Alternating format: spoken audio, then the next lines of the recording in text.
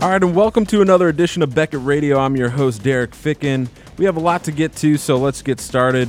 Got live products and pricing going on this week. We got a lot happening. Allen and Ginter, Prestige Football, Panini Preferred Basketball, and Panini Spectra Basketball. That's coming out in the next week. As far as pricing goes, we have a lot. Bowman Football is pretty much done, so definitely check that out on your OPGs on Beckett.com. SPX Football is currently being priced. Select Basketball is going to be priced later this week. Panini Hot Rookies Football, Bowman Inception Baseball, Top Series 2 Baseball, and finally SP Authentic Hockey. So a lot of pricing going on, but, we're trying to knock it out here and there. So definitely check it out on Beckett.com. Now, we have a pretty good interview. Chris Olds is the Beckett Baseball and Sports Card monthly editor here, and he kind of knows what he's talking about. But we're going to have him on talking about group breaks, case breaking, because Beckett Auctions did their first case break with 2014 Prestige Football. It went extremely well. Lots of great hits, some pretty cool mem cards in there. So if you want to check it out, go to their Twitter page. I know they have a link to see the replay of the video. I think it was an hour and a half. I broke some pretty cool packs, and it was a lot of fun. So definitely check that out. But, we had Chris Olds on, and it was a pretty good idea to get his take on the madness that is group breaking. So check him out and see what he has to say. All right, now next up we have a special guest. He is the baseball and I guess sports card monthly editor. True, is that correct? But the special part probably applies better. Okay, gotcha. Special. Mr. Chris Olds, what's up, man? My blood pressure? Not really. I don't know. It's a Wednesday, so the Wednesday's up. You know what's up next for me? What's that? Probably the card shop. Yeah. Well, there's nothing wrong with a little. So that might be little what's shopping, up. But group breaking is becoming this huge phenomenon. I don't know if it's like that. It's been here for a little couple while. Years. Yeah. But a lot of people are getting some flack for it. And I want to get your take on it, just as a personal opinion, as someone who knows a lot about the hobby, which you do. Some days. Not Wednesdays, though. Probably not Wednesdays. Yeah, so we probably shouldn't have done this interview, but it's all good. I haven't any caffeine yet either. Oh, that's no Mountain Dew. Get me wired up. Yeah. This would be much better.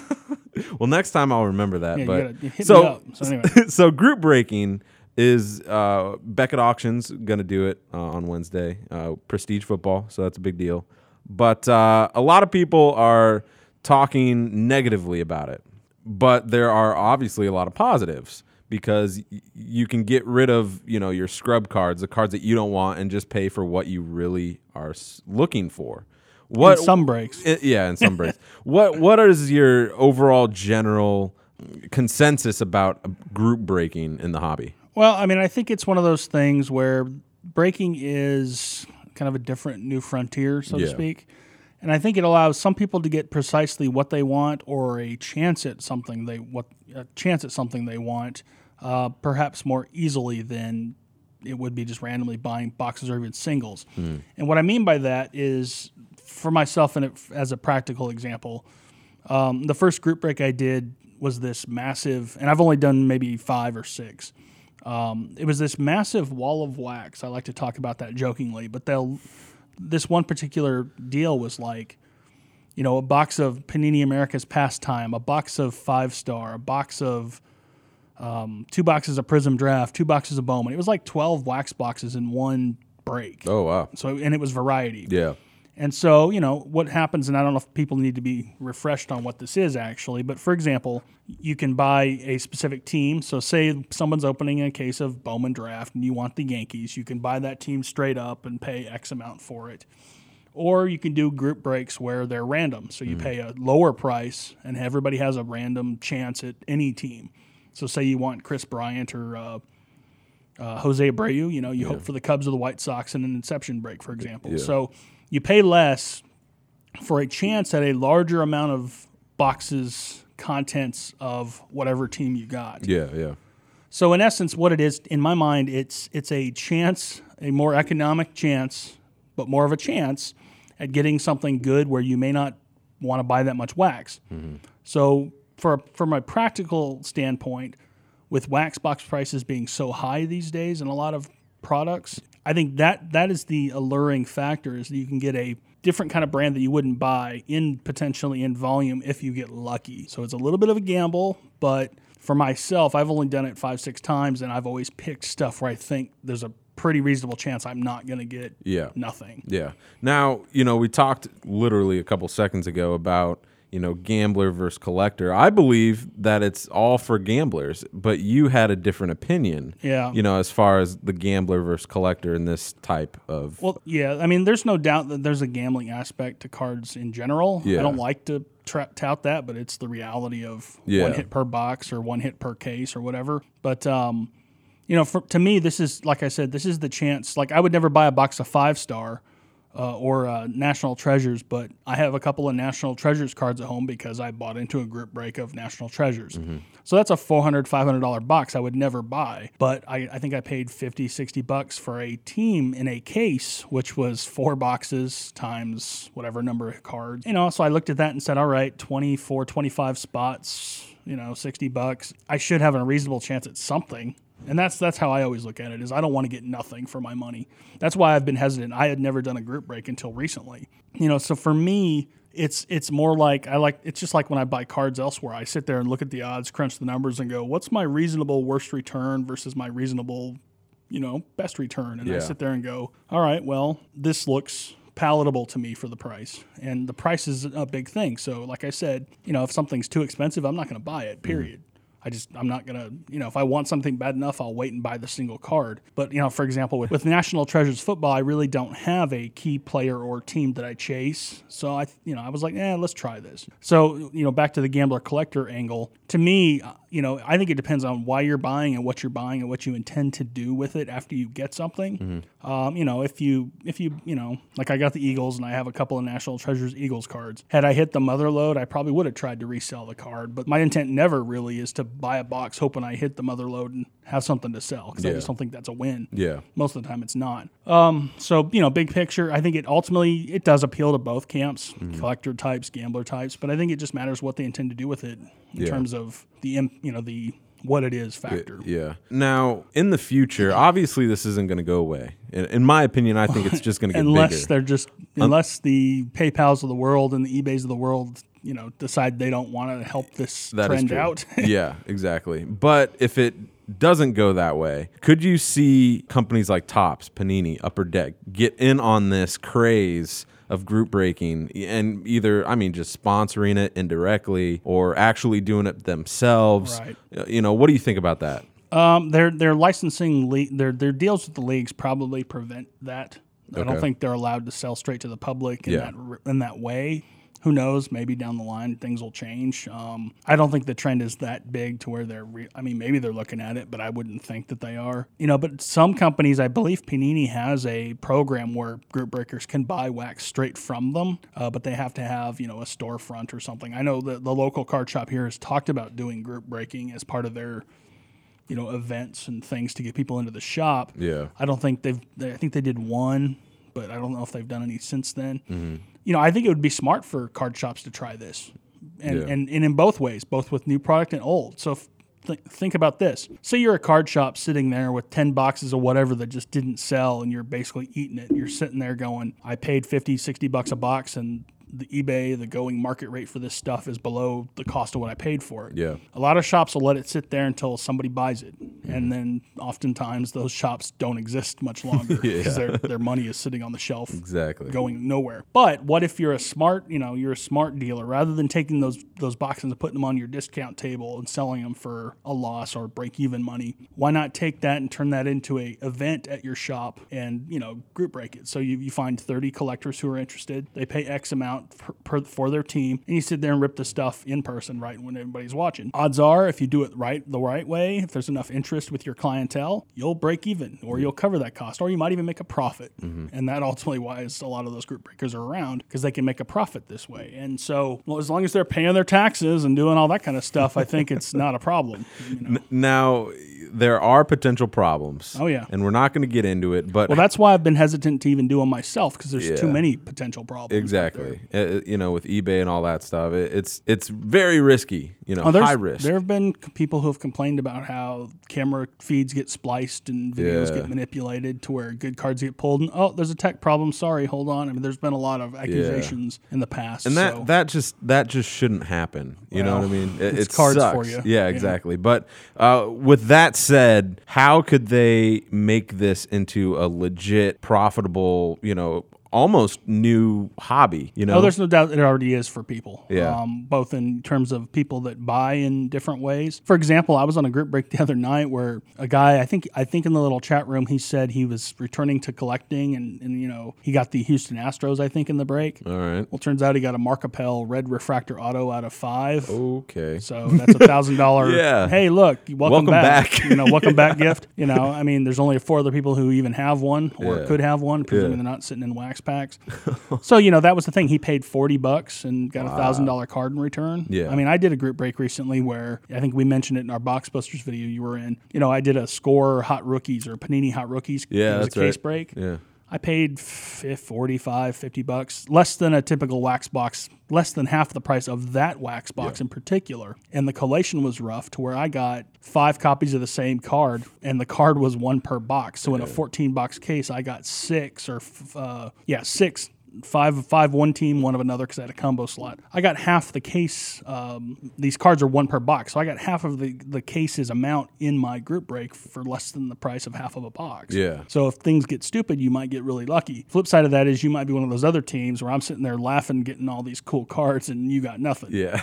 I mean, that happens, Yeah. But how does this, take a step further? I think card companies probably are going to start catering in terms of how they build their products in this area. You're seeing a lot of products where there's fewer base cards, more hits. That's always been a trend regardless of group breaks, but I think you may see a trend where now, rather than catering to just the best teams and leaving those kind of ugly teams on the bench, they may put some of those lesser teams in too. I could see a product where, it's something that's hit based and every team has an equal number of hits. So now really that's more enticing to a group breaker because every slot could be sellable in that way. In recent years, the Houston Astros up until this year with prospects, they're a team where nobody, honestly, not to take this personally, Houston fans, you know who you are. There's not that much interest in those players. Yeah. There's the players from the past, but the players right now, there's not that many collectible players. So you'd see fewer Houston Astros cards in products. Yeah.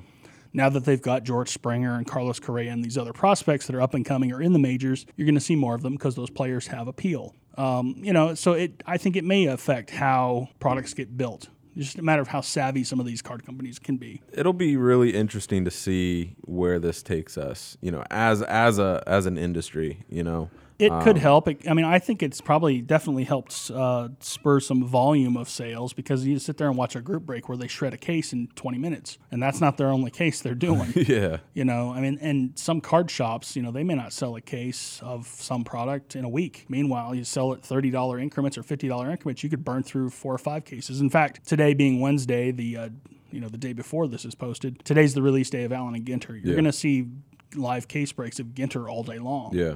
So. Well, yeah, Prestige, we're doing it. Came live today, and they're going to pick it up now, And Yep. It'll be, like I said, interesting to see where it takes us, Ultimately, it comes down to what makes a successful card shop. Yeah. And that sort of parallels what makes a successful group breaking experience. It's on the dealer seller side. It comes down to basically paying attention to details and being smart. Figuring out ways to entice and make sure that even if something doesn't happen positively, people get something, or there's an experience factor that is appealing to get them to come back and keep doing it. Well, shouldn't card shops, if they're still out there, jump on this bandwagon? Because honestly, there's nothing negative about it for a card shop. Well, for a shop itself, they could do it a couple ways. They could, a good card shop these days probably has a Facebook page. Yep. They might have a Twitter account, although doesn't seem to be as many. Mm-hmm. But those are both platforms to get people into your store by talking about what's there or talking about what's been found or what's been pulled. A good shop has those platforms and has that audience. They have their regulars anyway. They have their clientele. It's just a matter of how do they get more. Yeah. the dumb Owen Wilson movie, The Internship, right? Yeah. Did you see it? No. There's a I final did not. scene where they're trying to sell Google and all its quirks and its features to this old school family pizza shop, right? Well, they walk in, the guy's like, I don't need to change. Yeah. And, the line, or one of the lines, or the sentiment of the line, because I'm not going to get it right in that movie, is, well, we don't want you to leave the neighborhood. We want your neighborhood to get bigger. And the same thing applies to technology and card shops. Yeah. And unfortunately, there's a lot of shops that don't embrace it. There's some shops where you walk in and the guy that runs it doesn't even talk to you when you walk in the door, or they're too busy sorting cards or watching their game they placed a bet on. I mean, Yeah. I've seen it. So, I mean, it's one of those things where a good, successful card shop could easily add this to their repertoire and either move some dead inventory or move more new inventory. Yeah, I mean, I don't know why I'm going to compare this, but, when eBay came out, it killed a lot of shops. It did, but there's successful shops at the same time, like Nick's here in Dallas, who doesn't he doesn't use eBay at all. Oh, period. really? He's not really anti-eBay, but he just doesn't use it. Yeah. But on the flip side there, what that does do, it keeps better inventory in his shop, where people that come in to wheel and deal will buy those cards and then sell them on eBay themselves. There's a lot of ways you can go with that. Yeah, and I was just thinking, if you are a card shop and you have dead inventory that's been sitting there forever and it's obviously not going to sell, Right. Put on a group break online, Correct. on one of these hosting stations, Like locally, I mean, like talking about practically to the Knicks example here, just to keep with that. If every once in a while they'll do a discount table where they just want to get rid of stuff and move it, and they put it down probably equaling what they paid for it, something like that. Yeah. But they're also pretty savvy in that they have programs for kids. Like if they get good grades, they bring in the report card and get a free grab bag every semester. They sell little grab bags anyway with a pack and a mem card or a hit inside. And, say basic tops, once you're a year or two removed, there's not a lot of interest in a basic flagship pack.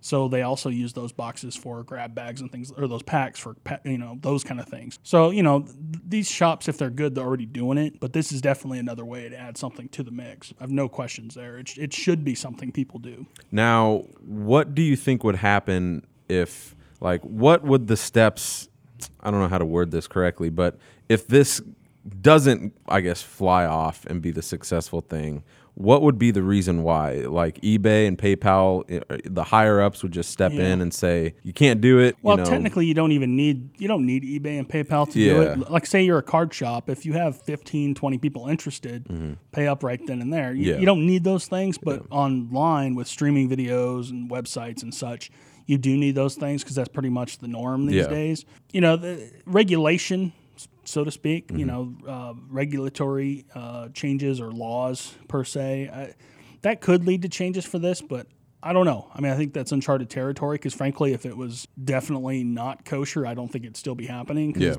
it's been around for a couple of years. Yeah. But I don't know. I'm not a lawyer. Yeah. No, but there are things. I'll say this part. I'm not a big fan of razzes. I do not use any group breakers that use razzing. I don't use group breakers that use. Just sit there and yell at their streaming group chat until they're selling all their slots. Yeah. I use one breaker. I'll go ahead and mention his name, Rich Layton. Shout out. Rich Layton, LaytonSportsCards.com, I think is his site. Yeah. He has a storefront. He has a store. First off, he has a real shop. I don't know how big it is. I've never been there. It's in New Jersey. But he has a store. He has a website where basically if I want to buy a group slot, I click on it, and it's like I'm buying a wax box. I click on it and I pay. Yeah. And then I watch the video whenever they have a calendar. So whenever it comes up, 8 o'clock, 9 o'clock, that's when you need to be there. And so that's when I watch. So it's kind of a very interactive thing. So if, for example, the experience of doing it, I'll sit there and watch a case or two in a night. And I may only have bought into one. But it's the ability to see everything that's coming out. And obviously you have a chance at that if you happen to have that team, that could have been yours. But if you didn't, hopefully you got something. You also had some fun. And in his case, if you do happen to get nothing, he still sends you some packs or some hits of something else. Cool. Yeah. And he also gives you a discount code for a later purchase if you want to go that direction. Yeah. So that's to me where at least if I did a group break and got nothing, and that's never happened actually for me in my handful of times. Basically, it just comes down to as long as I feel like I'm getting something for my money, and I do, it's not really a negative experience. Because it's fun, it's interesting to watch, and it's just something that I do. Granted, there's probably people out there that do it too much and probably don't do it economically and responsibly, but that's kind of the nature of this entire hobby. Has it always had a negative not a negative connotation, but had all those haters behind it? Because I haven't been following it that much. I'm not gonna lie, but I'm bringing it back. No, but it seems like more often nowadays it's more negative than positive. Do you think it's because of big guys like Beckett? Blowout, they're starting to get into it, or is it just the people that are doing the Raz, whatever it's called? The Raz thing I'm just not into. That's where basically they raffle off. I'll say it. I think that's a raffle. They'll sit there and say, I have a $200 card. Hey, the next 10 people who send me money, you have a chance at it. I'm not a fan of that. Yeah. It just doesn't seem as, I don't know, it just doesn't seem as orderly. Yeah. It's not professional. A little amateur. To a degree, that's kind of how I feel about that. I think with the hobby and online in particular, there are always people who sit there and poke holes and yell and scream and create conspiracies when there aren't any. So got to get that traffic. Do I think it's always been there? I don't know. I mean, honestly, I think group breaking's been around probably longer than we think. It just wasn't as to the forefront. I think there's probably some people out there who have been doing it for a while, and now it's just becoming more and more common, so that more people are trying it, and more people try it and fail, and you never hear from them again. That's the other drawback. You want to make sure you're buying from someone who's actually going to send you the cards you bought and paid for. Yeah, that would be important. But that's the danger of anything on the internet, eBay, whatever these days. I mean, you're always at the mercy of someone being credible and respectable enough to send what you paid for. Yeah, exactly. So has the negative or baggage always been there? Probably. I remember hearing stories back in the Jim Beckett days, way long ago, where before the internet, there were conspiracies that, they're really funny that, his sons had card shops, so that's why prices changed and things like that. Meanwhile, I don't think he has any sons. Yeah. So the cynicism in the stories and the chatter, it's always been out there, and I'm sure it always probably will be. Yeah. So. Well, it's always an interesting topic, and, I don't know. I wasn't doing this topic just because Beckett's hosting. I wanted to get it going. Yeah, it's a good talking point. And it's a good discussion piece for a bunch of people. And I think it would be cool to get a round table, with you, Brian, and a couple other guys. Maybe even have, from Nick's, or get a hobby shop guy's opinion on it. Or even Tracy Hackler, PNE America, right? It would be interesting to get, you, Brian, Tracy, or someone from the car company, and then someone from a hobby shop, all together to talk about this, because I think it is the future of trading cards, really. To a degree, yes. It can definitely supplement. Yeah, it's not the future, but it is a part of the overall future. Well, there have been people who are former insiders / employees of card companies who aren't there anymore, where they kind of wonder, why don't the card companies start selling straight to the public? And to a degree, they are. Yeah. But the card companies also need distributors and dealers out there too. They need Walmart and Target too. They need all those things, because you can't just put all your eggs in the one basket in terms of, we're just going to sell straight to the public on our own website now. Yeah. That creates problems. Or even if I was a card company, I would be kind of cautious about embracing one little area too much. Would I go all in on group breaks? No, because I don't want to alienate my other constituencies, so to speak. I think that's the right word. Yeah, big word like for that. me.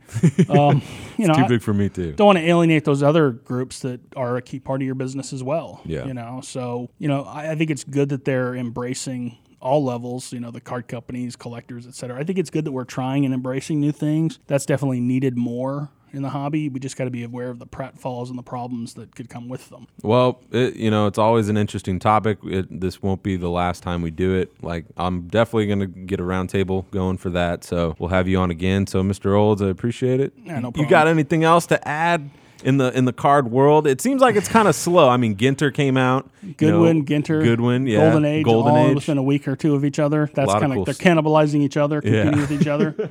I don't know. I mean, it's oddly a busy time, but it's not. Yeah. To a degree, this might be the typical summer kind of thing where you get so much at once, you get overwhelmed, and then you kind of like, all right, what's next? Yeah.